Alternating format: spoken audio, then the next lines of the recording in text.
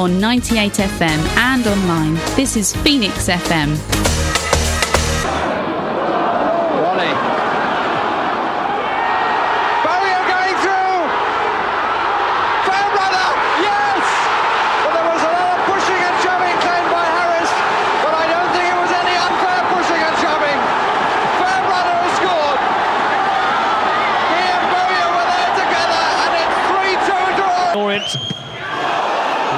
Job. Dean Cox again, this time it's in! At the second time of asking, Dean Cox takes Leyton Orient a step closer to Wembley. Carroll. Jonathan Tahue. Capable of anything. Tahue! Equaliser for Leyton Orient! We're not a city, we're not a town. We're the only one of us around, and you know where we can be found when Saturday comes again. We'll be trying to do our best to cheer on those on who wear the vest. Whatever challenge, whatever test, we'll lay an Orient from E10. Well, good evening everybody and welcome to this week's Orient Hour on Phoenix 98 FM. I'm Trevor Singfield and in the studio tonight we have a bit of a rearranged lineup. We've got no ladies tonight, but we have got Darin Burrows. How are you, Darin? I'm fine, Trevor. Good evening. That's good to see you in there, mate. You're always good value on our Orient Hours. And also another rearranged guest is Howard Gould. How are you, Howard? Yeah, good, thank you. Good to be here. Thank you very much for joining us this evening, because we've all had a little bit of a mix around anyway. So, not a lot happened at the weekend because the O's were caught up in the international break and we didn't play Port Vale, so there's nothing to discuss there apart from why the game was called off. So I may start with that before we go on to Lincoln. Port Vale, gentlemen, I had 3 games in the international break and they were all postponed and they were all home games. My question is, if those had been 3 away games, would they have called them off? Because they're only under 20s that were called up, and I think this is becoming a bit of a farce, League One games being called off. So what's their thoughts on that? Darin, any thoughts on it? I'm with Richie Wellens on the fact that I think that the whole fixture list should go. I think it was 2 fixtures, Trevor, weren't there at the weekend? Yeah. So whether Port Vale are using it to their advantage, yeah, I probably think they probably are. Would I expect Orient to do that? Yes, I would. So for me, Trevor, I think what we've got to do now is the EFL, if they're the right people to put it to, have got to reevaluate the whole League One programme during these international breaks. Howard, any thoughts on it? Not really. It's just inconvenient, isn't it? You'd rather have a game on a Saturday, but I thought that's what a squad was for. Yeah. You know, we've talked about squads later on probably as well with the players that are missing in ours. But then, you know, you've got 23, 25 players. Surely that's what you have a player in each position to cover. Yeah, myself personally, I just think what I've seen with some loan players, they're not actually your player. So I guess you want to sign the best players possible, but it's all right for Port Vale to sort of send people all over the country on a Tuesday night. But I guess, like Darin said, we'll hold it to that. But I think the time has come that we should all play. I mean, I think the level that the postponement should just be for the top league, even though they've got all the money and the biggest squads as well, you know. So, but weren't we in that position on the last one when we had 3 possibles? It was Ed Turns, wasn't it? There was Beckles, and there was another one, and there were 3 in our squad that might have had to miss out as well. So we may have lost a game. Yeah, but we went to Exeter and won. Yeah. That was the game. So, No, it's just something that's come up, and I think we may hear from Dulcet Davies, got some interesting views on it as well, but it is beginning to become like, well, Port Vale are going to have a massive fixture pile up, and I know their fans weren't happy with the game being called off either. So, and I also think it had a little effect on last night's game, not playing at the weekend. They may complain about playing Tuesday, Saturday, but I think all professional footballers want to play football, to be perfectly honest, and maybe that's why we looked a bit sluggish early on last night. But there we go. Anyway, last night, Lincoln. Rearranged game. Ended Lincoln 1 or Leyton Orient 0. We start with Bryn in goal. Now, this is a hard bit. What was the formation? So we had Hunt, Cooper, Hack, James, Sweeney maybe at the back, Pratley and Elmiz in the centre, Soturio behind the front two of Piggott and Drennan. What do we make of the formation, Howard? When I saw the team sheet come out, it was, I think I tweeted, interesting team. I wasn't sure who was going to be playing where. And then as you've read it out there, I think it looked like you had Sweeney and Hunt as trying to play wing backs.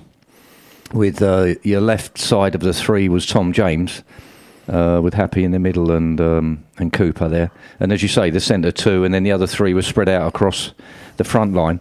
So it was a little bit strange. I wasn't too keen on it, to be honest. And personally, I don't think it worked. If you're going to have a three and then the two pushing on, if they're meant to be wing backs, surely I thought a wing back was a guy who attacked as well as helped your full back or the back three out. And I don't think either of those two, Sweeney or Hunt, got a cross in the whole game. When Sweeney did try one cross, I think I called it in the North Stand. It was poor. It was a strange setup. Yeah, it was a strange setup, and I don't think it worked. Lincoln were very poor. We were poor on the night. I think we might have edged the first half, actually. And again, we're just nothing up front, have we? I don't know. Drinan's lost his mojo completely. Piggott is... I think Piggott's got a good first touch, to be fair. He does seem to control the ball and hold it up well, but unfortunately it's his second touch that he hasn't got.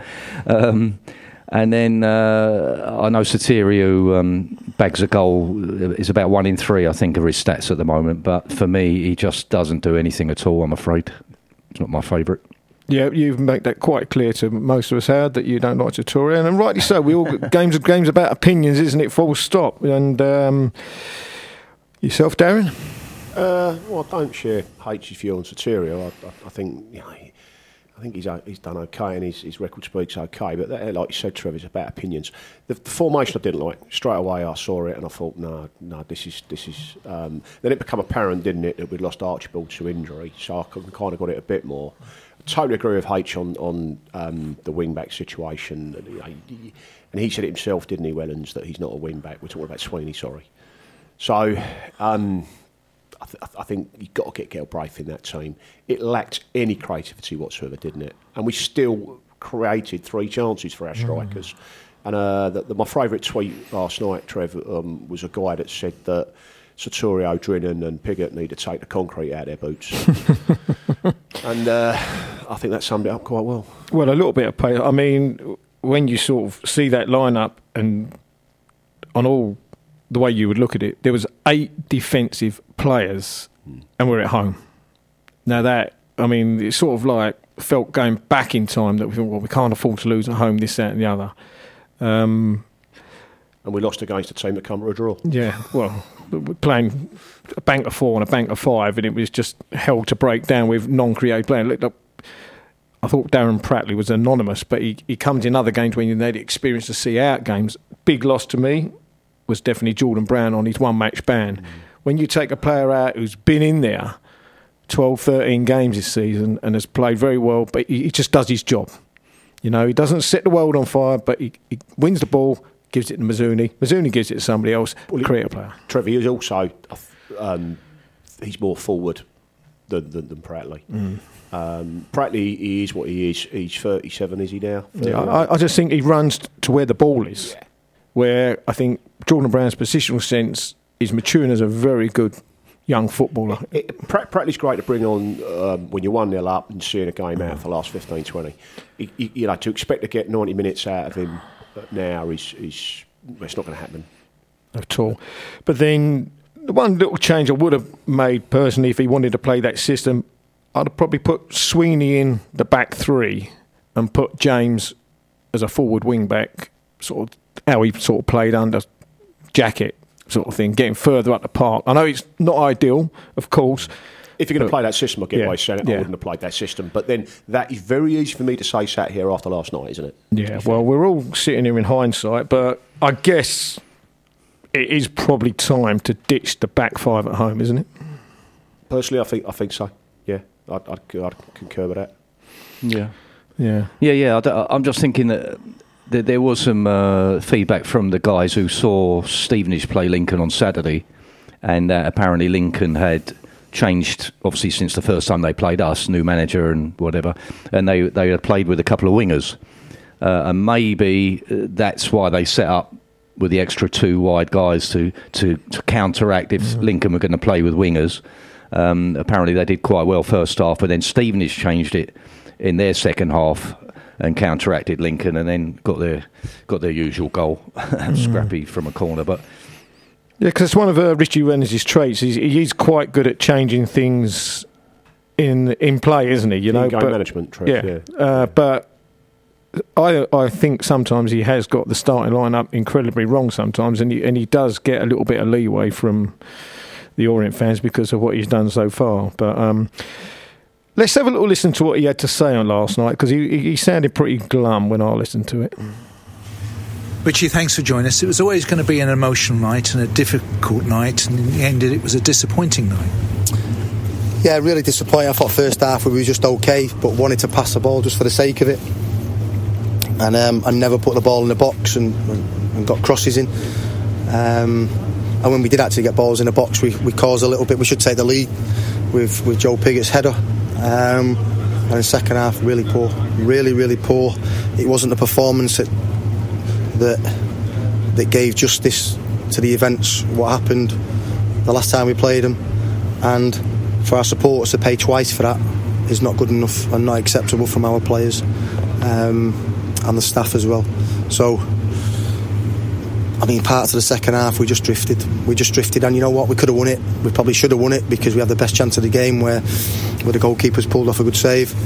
But there's still immature, naive moments where we can get done on counter-attacks, and their goal is, from their point of view, they'll look at it and go, it's a good move, but we've got people crossing over, we've got people dropping into the box. It's a really poor goal to give away. So all in all, I think it's up there with probably the most disappointing games that I've ever had at this club. Obviously you've lost Jordan Graham. Theo Archibald wasn't here tonight. What's the news regarding his injury? I had a scan after the last game and hit flex for probably 10 days. Our lack of attacking wide options is obviously there to see. So I think we missed Theo tonight. Theo was very, very good in the previous game against Sorensen.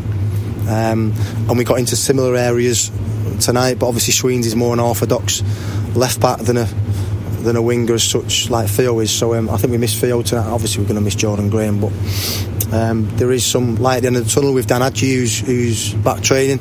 Adam Thompson's back training. We've had some bad news with Omar Beckles, who'll be out for another 4 weeks. So yeah, the squad's been tested at the moment. I think even throughout the whole of the season we've never really had everybody fit at the same time, so you know, it's probably, this is no excuses that we were poor tonight, lacked energy, but I always try and think of the reasons why. You know, my thinking now is it's the first time that a lot of these players have experienced an international break, and we give them a couple of days off, and you know, I have to read into how much they've done, and because training's been great, but then we've put up a performance in terms of energy and appetite and dynamic play. You know, it was far from where we've been. Recent home games have seen defensive errors, and that's so unusual. Yeah, I don't really see many defensive errors today. It was more like not glaring errors. That was more, they play through midfield. Both our midfield players are on the same line. It comes out to the left. We get a press on, but then they play out and we don't squeeze across the pitch. My back three drop into the 18-yard box when they don't need to, and then Hamilton has got too much room, and because we're so deep, as we're coming out to it, it's gone through legs and it's difficult for Sol to save. So it was a poor goal to give away. I don't think he was to the naked eye you wouldn't think there's a glaring individual error. So it was more. Listen, these people need to step up. People like Dan Happ need to give us more. Need to give us more aggression. Need to give us more intensity in terms of his shifting, his squeezing the game, because he's a player with huge potential and a player that I've put a lot of faith in. And at the moment, we've just got 4 or 5 that are just drifting and saying, you know what, if we win tonight, okay, good, but we could also get beat, and that's where we're at the moment. But you're home again on Saturday. We're going to hear you'll be looking for a response. Well, listen, we're a good football club. They've got some top players. I know they've had the problems, but I still think that a lot of their players, when they've played in League One, have won it or got promoted.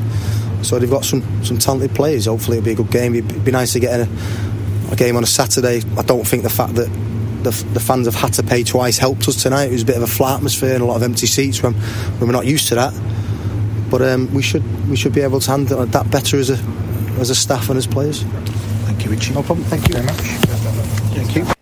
Well, that was Richie Wellings last night talking to Dave Victor after the game.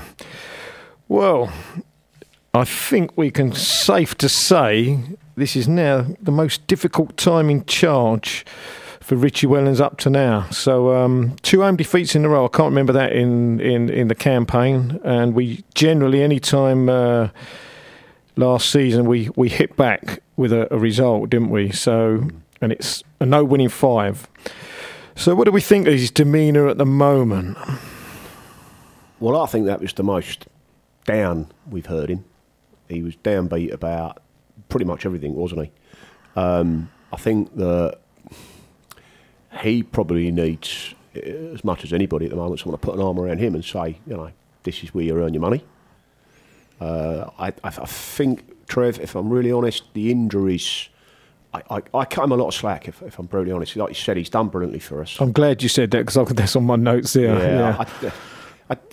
Whilst I'd said I would have gone with a different formation, I am being wise after the event. I can get why he went with that, because it has had some success lately, albeit you're right about the 1 in 5.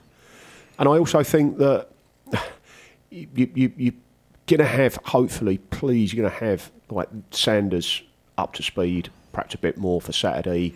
Galbraith, I think he's got to start. I think he's got to change the system. So really now, I'm all eyes on Saturday, Trev, if I'm brutally honest. I want to forget about last night, because that's how I deal with defeats with Leighton Orient. You know, I've had relatives pass away and felt less sorry than Orient defeats, which is a terrible indictment for me to say. But I'm just being very honest about how I feel when I leave the ground and we've lost. Andy's laughing at me because he's... Well, I can't help it, Andy. That's how I feel about it. What do you think? Just to help Darin off that little ledge there. Yeah, it can be downbeat, but being the devil's advocate as I am, you're looking at the other side of it. You know, he sends that team out. He's looked at training. He said, "Oh, training's been really good." He's the motivator. He's the one who gives them their instructions. And then he come out and they say they were passing the ball around too much and they didn't deliver it. And you think, well, you're the one giving the instructions. So if they're passing it around too much, did you not give them that instruction? Sometimes, you know, he's a good diplomat. And, you know, sometimes I just think that, I mean, last night he threw Dan Happy under the bus. He's the only guy that he mentioned. And I didn't think that was fair. But he does it on occasion, doesn't he? He'll only mention maybe one guy. He mentioned Tom James once. He mentioned somebody else once. And I think he might think that they're the stronger ones who can handle it, or it might be a way to motivate them again. I don't know. But I didn't think that was particularly fair, because I don't think anyone last night really deserved like more than, say, a 5 or a 6 out of 10 at the most, really. It was a very flat game. And then the other thing that he said was, we're glad of the break. You know, we've got the Saturday off, we can work and whatever. And then afterwards he said, we looked a bit flat. We'll have to look at how much time the boys had off, because he gave them 4 days off last week, apparently. So it gets a bit contentious, you know. He says one thing and it switches around a little bit. So it's not as though he's a brand new manager. He's been around a little while. So sometimes he's a bit of a politician. So, you know, I just think that last night was... I don't know why the guys weren't motivated either. I mean, we know why we were there again last night. There was a reason why we were there. And if that didn't motivate them to go out and say, look, we've got to do this for the reason we're here, There's more than 3 points up for grabs. But it just seems so flat. And I know we can say that the boys were missing. You know, we got Jordan Graham out, we got Ajay out. Fine, we'll deal with it. Like I said before, it's a 23, 24-man squad. Beginning of the season, yeah, we got everyone's fighting for a place. We've got 2 players in each position. Well, get on with it then. The only thing I'd say to that, H, is you're right. You've got Aggie out. You're right. You've got to get on with it. I agree with that. It was a very distant relative, by the way, Trev. Okay. So you've got Aggie out. You've got Jordan Graham out. Yeah. And you've got Archibald out. And that is. I don't believe in luck in business. I don't believe in luck in life, and I don't believe in luck in sport. That's really... Yeah. No, I agree with you. And that's why I'm saying that team last night just wasn't a winning team. No, exactly. Yeah, 3 influential players are missing. With no privacy. And 3 players that are actually our players. They're not loan players. We paid out money for them, and they're on probably decent contracts. Yeah. And like you say, if you take the saw and the chisel away from a carpenter, you ain't going to get the table made. And so... they are 3 big players for us at the moment. I mean, Beckles is out for another 4 weeks as well now. So, God forbid we have another injury there. But overall, I thought Wellens' game management was pretty poor because we ended up with Cooper up front. Now, he's hooked Pig at 64 minutes. And Drinnan's gone on 81. Surely he could have got a little bit more out of Pigott before making the change. But then we've resorted to lumping it to a number 6. I mean, this was like days of Frank Clark. We were lumping it up to a centre half. You know what I mean? I thought we would be a lot better than that, regardless of any situation. Still try and play the football. But I think overall we all agree that if Galbraith don't start or any creativity in midfield on Saturday against a Wigan team, which, if you added their points up, would be 9th, 1 place above where Lincoln are now. And they were a bit of hit or miss, Wigan, win 1, lose 1, whatever. Started well. But to get the creativity in midfield, to actually try and make some chances for our, what a lot of people say, not very firing strikers. But by now you would think the likes of Pigott, when he's been playing, would be on the end of Archibald's crosses and things like that. It winds me up because we watch a lot of things. We were up in Fleetwood. Archibald putting 5-6 crosses, one after the other. Any forward with a bit of nous in his head would have gone, right, he's coming. He's putting it in the same place on a plate, you know, to do that. So I think he's got to scratch his head a little bit, Richie. And I think the one thing I would say, especially to Orient fans, is just don't go on the guy's back. Just think of all the good times he has given us, and he's there for a reason. And I said on my previous show, we were up to 10th. I said it's the highest he's been as a manager. You know, so it's all these people, they all come swooping in, Richie, but everybody's going to, every time a northern team in the northwest sacks a manager, they're coming for Richie. He's not infallible, is he? No, definitely not. At the end of the day, he's not infallible, and hopefully he does learn from this. And sometimes I think he overcomplicates it, even when he talks to Dave Victor. He said, I'm doing this, I'm doing that, and I'll tell him, like Howard just said, he's saying they're passing it flat. Well, you're there, you're in the technical area. Earn your yellow card, which he gets every time. What I would say there is, rumour has it that he kept the team in, well, it's not rumour, I think we know, he kept the team in for 40 minutes last night after the game. And the other thing there, Trev, didn't he say, H, about them not executing the game plan against Oxford? He said that in his previous interview. So I think he's frustrated. He's getting a message that's not getting across. So he's got to find a way to either get the message across or change the message. Because sometimes, I've had it myself, where you get caught up in really believing in a certain way of doing things. And because you believe in it so much, you keep banging the message home to your staff and it don't work, and they're not picking up and they're not changing their habits, they're doing the same thing. And eventually you have to say, well, this ain't working. I've got to, as much as I believe in it, I've got to find another way of squaring the circle. Yeah. And I think he's a little bit caught up in that at the moment. I think he's a little bit caught up in his own beliefs. Yeah, I think as Richie has said a few times on this show, that he may still not know what his best 11 are. And I know we haven't got the whole squad to choose from, so he's got this set of guys now, so take out all the injured guys. Now he's looking at the guys he's got now, and he's still not quite sure who can play where and who's in the right position. Because we're all saying it was not. None of us agree with the lineup last night. And everyone we speak to have said, no, that was a strange lineup. But he's seen it, and that's the one he's put out.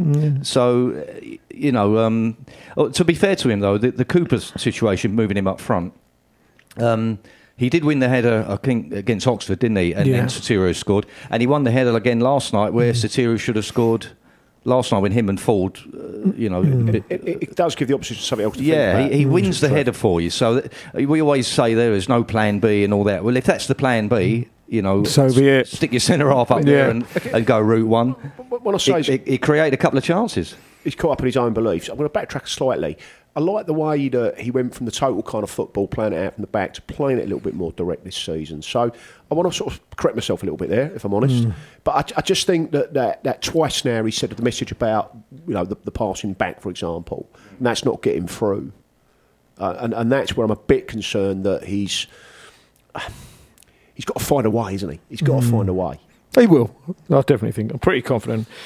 Anyway, that's a little bit enough about Lincoln. There was a special guest last night in the gantry. After a period of about 5 years, Andy, 4 years, Mr. Gilson went upstairs and, rolling back the years, he decided to do a little bit of commentary. So it's been well missed, and should we have a little listen, Andy? All there. Header forward was from James.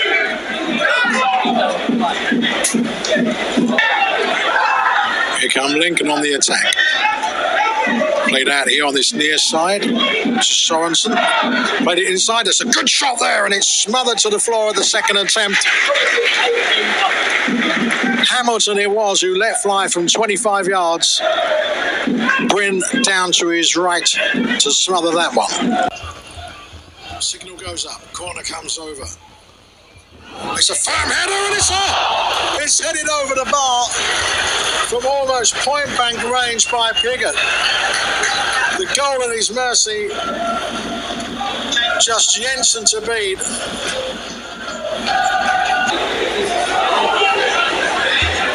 Lincoln keep possession. Bursting forward here. Sweeney in the way of that. And Orient can launch the counter-attack. Switch wide. Sotirio gets into the box. Pass one challenge. Flicks it out. Another cross comes in. There's a chance perhaps. It's not away yet. This is Hunt on the edge of the box. Hunt again. Can he get a crossing? Yes, he can, but he dragged it rather less. The first time shot comes in. It's not away yet. It's bobbling around everywhere and finally cleared. And Lincoln can get it away. Best action of the second half so far. Flicked out to Duffy on this near side. Gets a cross in of sorts. Oh, a terrible mistake. Orient let the ball bounce. This is a chance. It's not away yet. Comedy of errors at the back. Cardinal sin, though, of defending there. As Cooper let the ball bounce, and that was almost extremely expensive. Now, here come Orient on the attack. Half a chance, perhaps. Oh! And a pretty tepid finish. Well, it opened up there for Aaron Drinan, but he just literally passed it to the keeper there. Sanders. Another cross comes in. Knocked away. And back it goes to Jensen.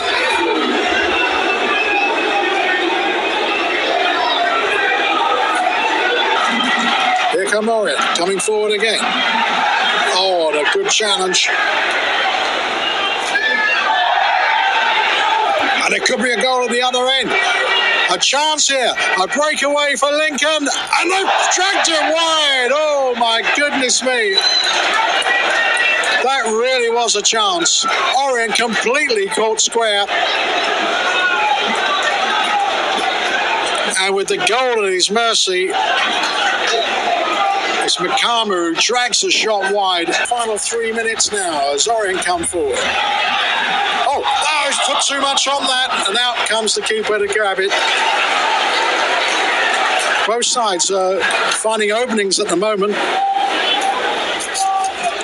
Just 2.5 minutes left on the clock.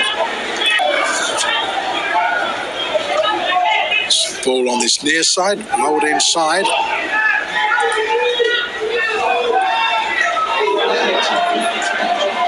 A lot of space on the far side as Lincoln come forward again, looking for a winner. And that's a chance, perhaps, if he can get a shot in. He can, and it's gone in! And Lincoln may well have grabbed the spoils here. Bryn was wrong-footed. Orient allowed far too much space there. And it's Leyton Orient 0, Lincoln 1, and it's Hamilton the scorer. And there you have it. There's Andy Gilson rolling back the years. Shame there's no Koromas in that one, Andy. But there again, I hope you enjoyed your evening up there, and hopefully one day we may hear your dulcet tones back commentating on it again. You've surely been missed by a lot of people, I can assure you with that. Anyway, I've got a little bit of Howard said not by him. Anyway, because we got no Karen tonight, I've got to do the Supporters Club news update, because our Karen, she's gone up to Leicester tonight hoping to find out whether the Supporters Club have reached the final of the National Club of the Year for CAMRA, which is a campaign for Real Ale. So wishing the Supporters Club all the best of luck tonight, and hopefully they can get to the final. Anyway, the coach to Chesterfield, she's told me, is sold out. There is limited spaces even for Bristol Rovers, and names are being taken for Cheltenham and Bolton, respectively. And on the Thursday, the 14th of December, the club are hosting a Christmas Ale Festival, and the doors open at 4 p.m, and it's free to get in, plus the bonus of a mince pie. So off you go. So that's the Supporters Club news. But there was one thing I noticed last night, going back to the Lincoln game, before we hear from Matt Roper.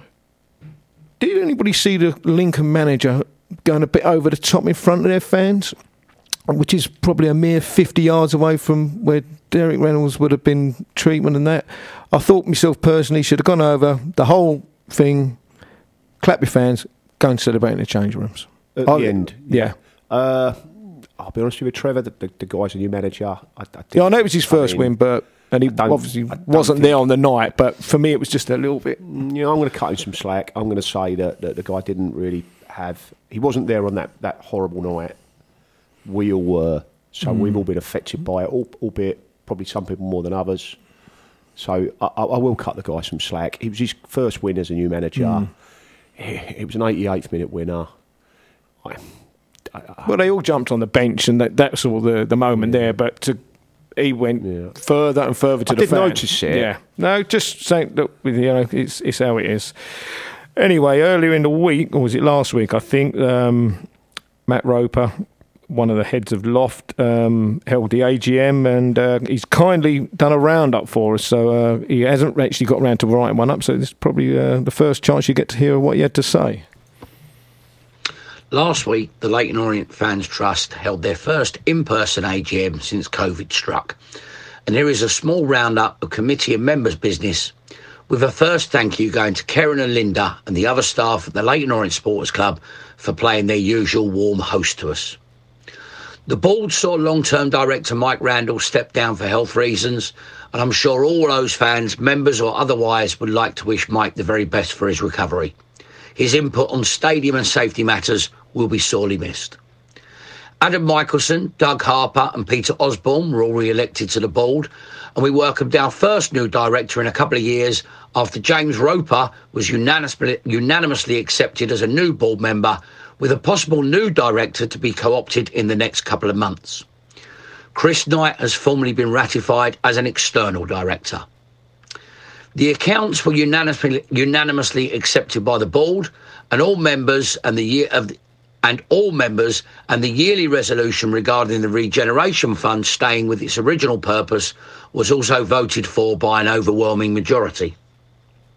Whilst on this matter, for anyone that may remember who has no knowledge of this fund, this was the crisis fund set up in 2017. Its basic principles were to assist the Fans Trust with legal costs and or funding a part stake in new ownership of Leyton Orient, or as was described at the time as the nuclear option of having to kickstart a Phoenix club had Leyton Orient fallen into liquidation.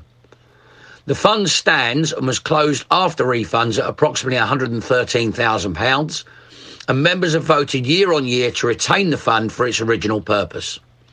Following meetings with Nigel Travis and the board, they have clearly stated that they would not seek to have or all or even part of the fund donated to Leyton Orient for anything outside the fund's original purpose. And like us, they agree that a large chunk of this money was donated by other fans from around the country, and it would not be right to use that money to try and further the football club's plans in any way, shape or form, as for one thing, it may impact on further fundraising in the future if it was ever needed again. The board have investigated and will continue to do so the possibility of how that fund is invested, and if there are possibilities that could see it earn, albeit maybe small, interest via other safe financial products currently on the market and open to trust rules and financial codes of conduct. Loft were glad to announce that there is to be a full partnership between the Trust and Her Game 2, an organisation set up to promote women within football at all levels, and full details of this fantastic partnership will be announced very soon, helping to tackle misogyny within the game. We announced that 3 junior grassroots clubs were recipients of sponsorship for the current season, and that we continue to sponsor both players in the men's and ladies' first teams, courtesy of members' generous donations through fees. We will, of course, be backing calls for the independent regulation of football, something we were proud to play a part in terms of Tracy Crouch MP's report, as we seek to assist both a fairer distribution of wealth amongst clubs and the protection of smaller clubs that have found themselves at the hands of unscrupulous ownership. Finally, the evening was rounded off with an excellent Q&A with first-team boss Richie Wellens, who was superb for well over an hour, answering questions from the floor and online. And I must take this opportunity to say thank you both to George and Robbie at the club for arranging Richie as a guest, as well as thanks to CEO Mark Devlin for attending, and finally Exo's midfield legend Steve Castle, who turned up, and we wish Steve all the best following an ankle operation, and it's taking a little time out from his duties at Royston FC as first-team manager. Loft are always looking for new members, and we remind supporters that just because we are not a club in crisis, we are only ever one bad owner away from the horrible situation we found ourselves in 7 years ago, and that a strong trust with as many members as possible can be of great benefit to both Leyton Orient Football Club and the wider game as a whole. Details of how to join can be found on our website, where you can also contact any of the board members via email, or you can join Loft at any home match by seeing me outside the club shop on Oliver Road. Up the O's.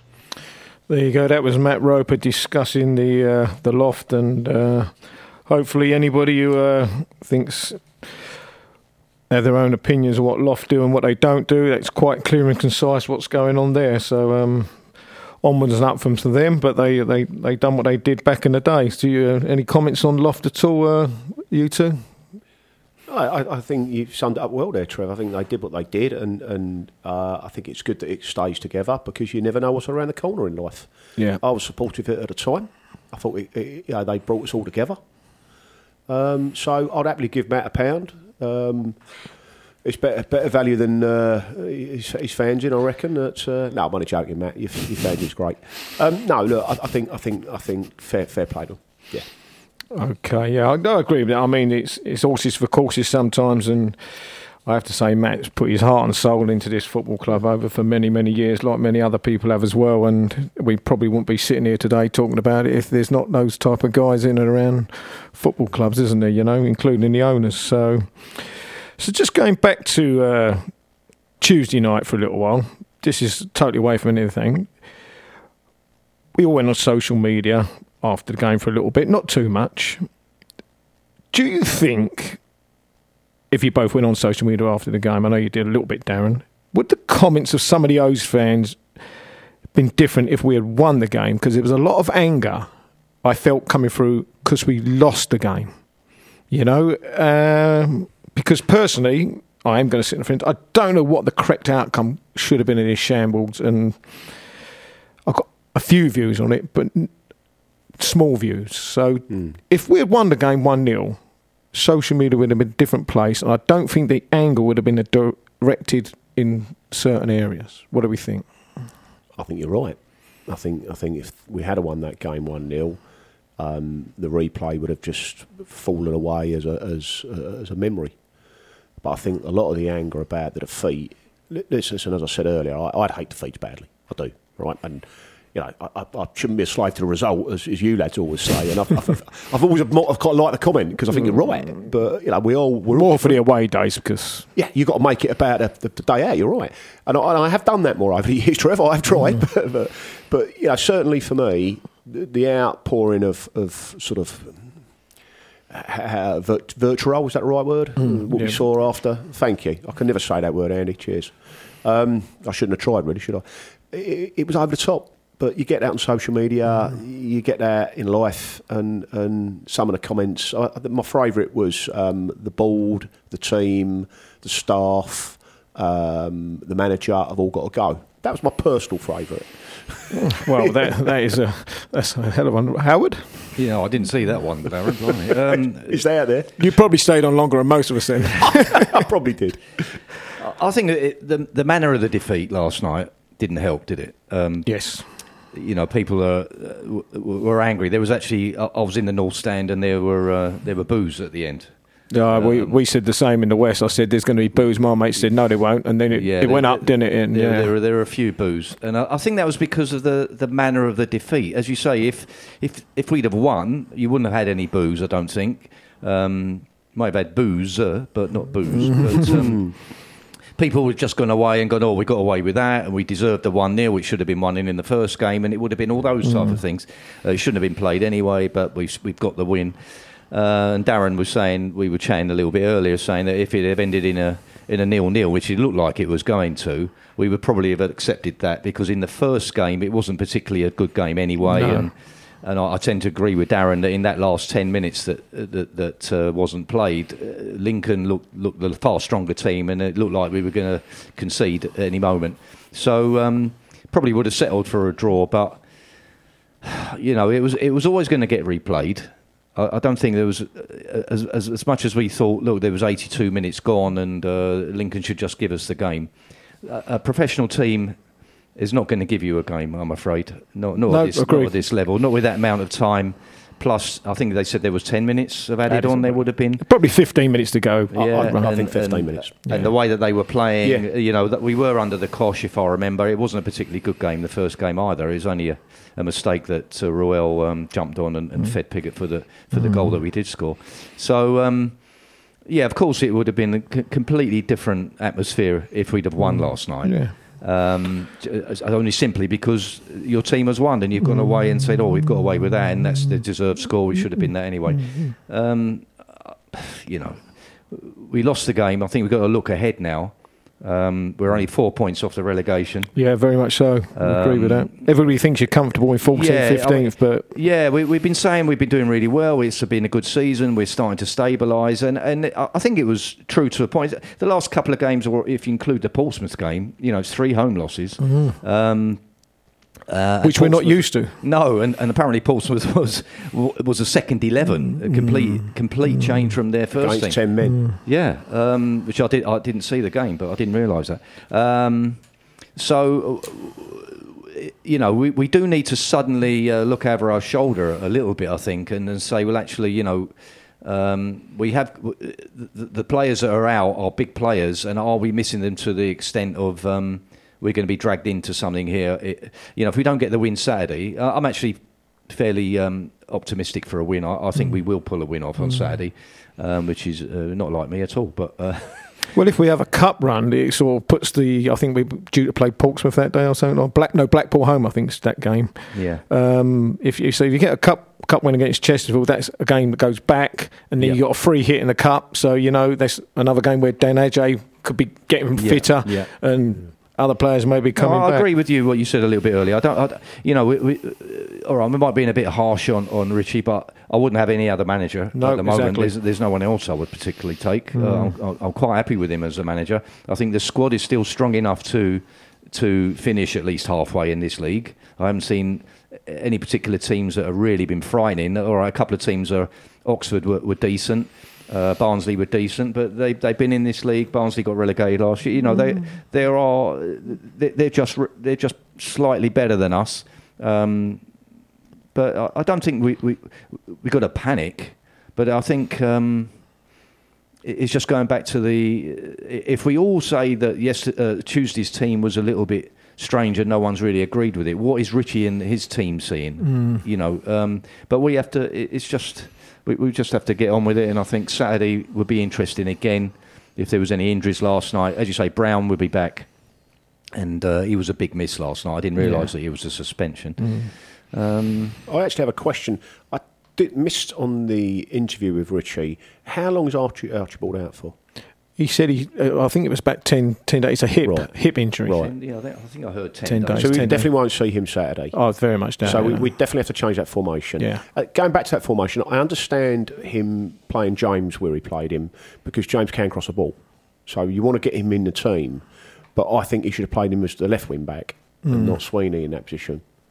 But then again, as I say, it goes back to the hindsight thing. But yeah, wonderful. For me, Tuesday, if you get that point that we all thought we were going to get, 5 points, it's not a bad cushion because the teams down at the bottom are at the bottom for a reason. They're just not winning. They've got to win two on the spin to get above you. Exactly. And there's a lot of teams. I've always said I like a 6 point gap all season, to be honest. Yeah.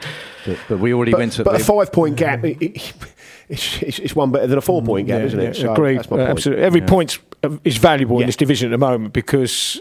Steve Tongue did tell us, he said, every time Orient's been promoted, they've never finished above halfway. And history, in my opinion, does not lie. Yeah. So if we're history makers after a promotion finishing above halfway. So that is it. You know, we've only had 6 or 7 promotions. It's not as though we've had 10, 12, 15, but there you go. So my last word on the Lincoln thing, personally, I thought the game was replayed too early. I would have loved to have seen it replayed the back end of next season so Derek's family could have not had this, because I thought they were so brave the day they went on the pitch after back in the next year. Do you mean? Yeah, back end of this season.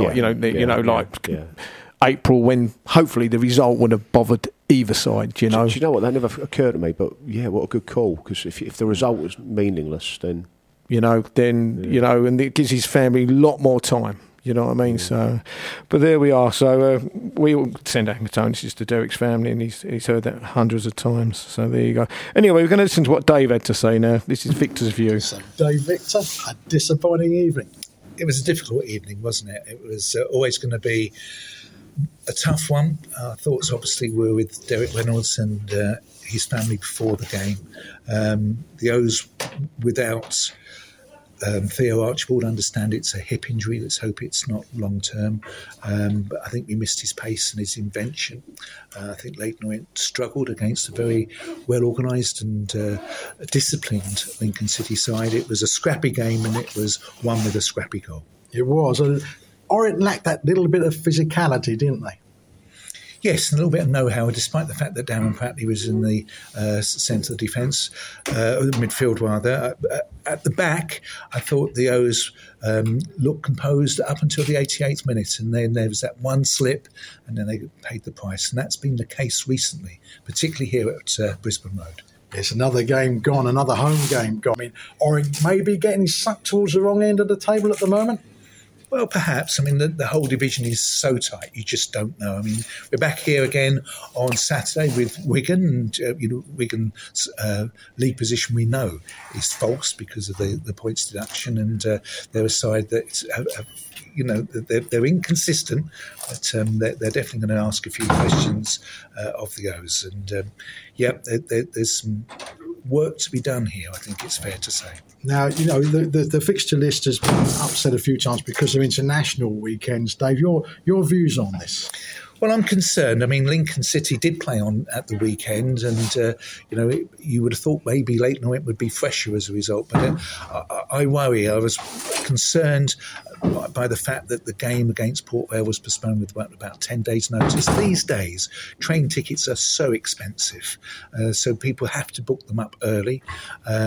We know that people were buying tickets just a few days before the decision was made. There are so few games that are now played in League One. I think you have to get to a point you either decide not to play these games or not to allow so many players to go out. As it was, I was covering Hornchurch for BBC Radio London at the weekend. Even some non-league games were called off for the internationals. I'm not sure that we see the quality for this preparation. I have to put my cards on the table here. I prefer club football. I'd much rather that the fixtures weren't disrupted, but it's getting to a point now that I think League One has to follow either the Premier League or the Championship, or we make different arrangements for players that are called up for international duty. 10 days' notice simply isn't enough. Do you think the managers of the respective clubs will be behind your view on that they want their fixtures postponed going forward next season if there is international weekends? I don't know. It seems to be something that is increasing, the disruption that it causes to the fixtures seems to get worse every single season, and it's getting daft now. When you go to National League North and South, and games are getting postponed because of the number of internationals, either the National League North and South are very strong, or there's too many internationals. Thanks very much, Dave. There we had. That is Victor's view for this week, and he was talking about the postponements as well, and going down to National League South and North. Well, I didn't know that, so that's something new, isn't it? So anyway, we look forward to hosting Wigan on Saturday, and like I said earlier, they would be ninth without that points deduction. So before we talk about that game, I'd like to wish our previous host, Steve Tunn, good luck, as he's taking a penalty at half-time, along with the other walking footballers. So I hope he does well, because when I spoke to him at half-time on Saturday, he goes, "God, that looks a long way, that 18 yards." But so hopefully he'll fare a lot better than our friend Julian Lillington in taking one, because I think he troubled Walthamstow last attempt, and I think the ball's still flying. So good luck, Steve, on Saturday, and I will be standing there watching. So anyway, Wigan at home. Darin, on the spot. Give me your starting 11. Starting 11. Oh, right. So I'll stick with Bryn. Okay. I'm not going to get rid of Bryn. I'll go Hunt right. I'll go James left. Centre pairing's going to pick itself, isn't it? It's going to be Hapman and Cooper. I'd have a midfield of Galbraith, Brown, and I'll put Moncur back in. Okay. If I'm honest. Up front. Concrete boots? I'm afraid so, really, because we've got no choice, have we? We've got nothing else up there. I might go with giving Ford a start over Drilling. I probably would do that actually as well, yeah. So I think that'd be my team. Is that 11? Yeah, that's 11, yeah. Howard's up? Yeah, I don't know. Now, he's got a habit of sometimes dropping someone when he mentions them, so it wouldn't surprise me if Dan Happy, as he's not there on Saturday, and he puts Turns in next to Cooper, and then plays Hunt and Tom James. And then obviously in the midfield, I think Galbraith would come in back with Brown and then Mazzuni. Up the front, he's going to stick with Piggott because there just isn't anyone else, is there? Sotirio's in there, and it's toss of a coin. I think Ford needs a bit of a run out. Drinan is getting a little bit of stick from the crowd, so that's where we go. Well, there we go. That's a rather rushed team selection here, because we have got to find time for Roper's rant. Last night was horrible, and you just knew that was going to be the result. A 1-0 victory for Lincoln left a bitter taste in the mouth, if you ask me, when you factor in the tragic circumstances of the replay of this encounter. And once again, in my opinion, we have seen the EFL show absolutely no compassion or leadership, which I also believe has led to Derek Reynolds' memory being betrayed and sullied. The horrible side is it hurts whilst raw, but perhaps the best thing we can do now is move on and pray that we never have to witness such a tragic incident again, and that the decisions are taken for the greater good of the game, and far more importantly, of course, for family members surviving such a unique and unkind situation. For the final time from me, R.I.P. Derek, you'll be sorely missed in E10. On to matters on the pitch, and it's one that won't live long in the memory bank. The first half was okay as a rule, but the overriding factor throughout most of the 90 minutes was that we failed to cut Lincoln open enough. There is no doubt we can play keep ball, but as Richie said earlier in the season, this has to be with a purpose. And certainly when we move into the opposing half, and particularly around the final third, it's unfortunate that once again we were hampered yet further due to Theo Archibald's injury. But it is what it is, and we cannot linger and whine too much when this happens to every club, even if we have perhaps had a very large slice of bad luck on that front this term. Lincoln were well drilled last night out of possession in their own defensive third, and the supporters have to recognise that it can be very difficult at this level to break a back five with four sitting in front. Remember, this is League One and our players are at this level for a reason. Granted, a Kevin De Bruyne will find space and or manoeuvre the ball into exactly the right area and with exact precision, but that's why he and others I can mention applying their trade at the Premier League when actually they're nowhere near the third tier. Frustrating as it is, if you read social media from approximately 10 p.m. onwards last night, you might think the O's are in 20th place, only just above the trapdoor on goal difference. Granted, last night was poor. It was slow, it was laboured, it was passive. But 90 minutes doesn't define a season. And whilst things look a tiny bit bleak after last night, I have to remind supporters yet again that we have to be firstly realistic and remember this is a work in progress. Whilst they come from different fans and everyone is entitled to an opinion, of course, the calls of let's get rid of McMahon, the set-piece coach, and spend his money on a striker, let's get rid of Drillen and Piggott, Wellens needs to change the way we play, etc., etc., are rather knee-jerk reactions to a bad 90 minutes in the cold. Only 8 weeks ago, people were calling for Richie and his team to find a plan B, and now because we're cheated out of 3 points last night, we have to throw the baby out with the bathwater, rip it up and start again. Yes, it's always handy to have a plan C, and for anyone that has coached, particularly at a high level, and many of us of course won't have done, it's vitally important to have the bravery and nous to change things in-game if it isn't working. But all of these problems are not going to be a quick fix. And going back to, say, the striking and goal-scoring problem, you can't simply rip up someone's contract, pay them up, and go and find a 20-goal-a-season man in November. It's not how football works, and we have to trust the plan the board have. The directors and Richie and his management team aren't stupid. They know what is needed to keep us on an ever upwardly trajectory, but there will be very realistic pauses in our quest to improve, and we have to roll with the bad as well as the good. It's a tough period coming up, and I would say that whilst the performance would be great on Saturday, it's perhaps just as important to pick up a victory. Fingers crossed we can look to a positive result at Bristol, and perhaps then more importantly, for a number of reasons, a good result in the FA Cup second round tie and a dream tie in round 3. My overriding message here? Stick with it, O's fans. Christmas is coming, so let's go with a glass half full mentality, and if all else fails, we can blame any number of people, perhaps starting with the EFL. Have a good week, and up the mighty O's. Well, there we go. Thank you, Matt. We've just got time for predictions Saturday. 1-0 to the O's. Yeah, I'm going to go for a 2-1, I think. Anyway, so thanks for listening and good night, everybody. And as always, up the O's. We're not sitting, we're not in town.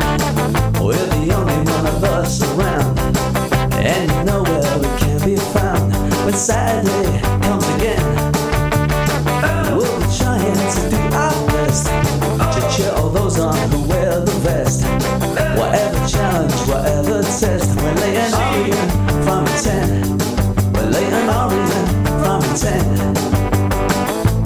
This is our club, we are proud. up and sing aloud. We were formed in 1881. The Clapton Orient had so begun. The old story on it runs where they an Orient from On the hour across Brentwood and Billericay. This is Phoenix FM News.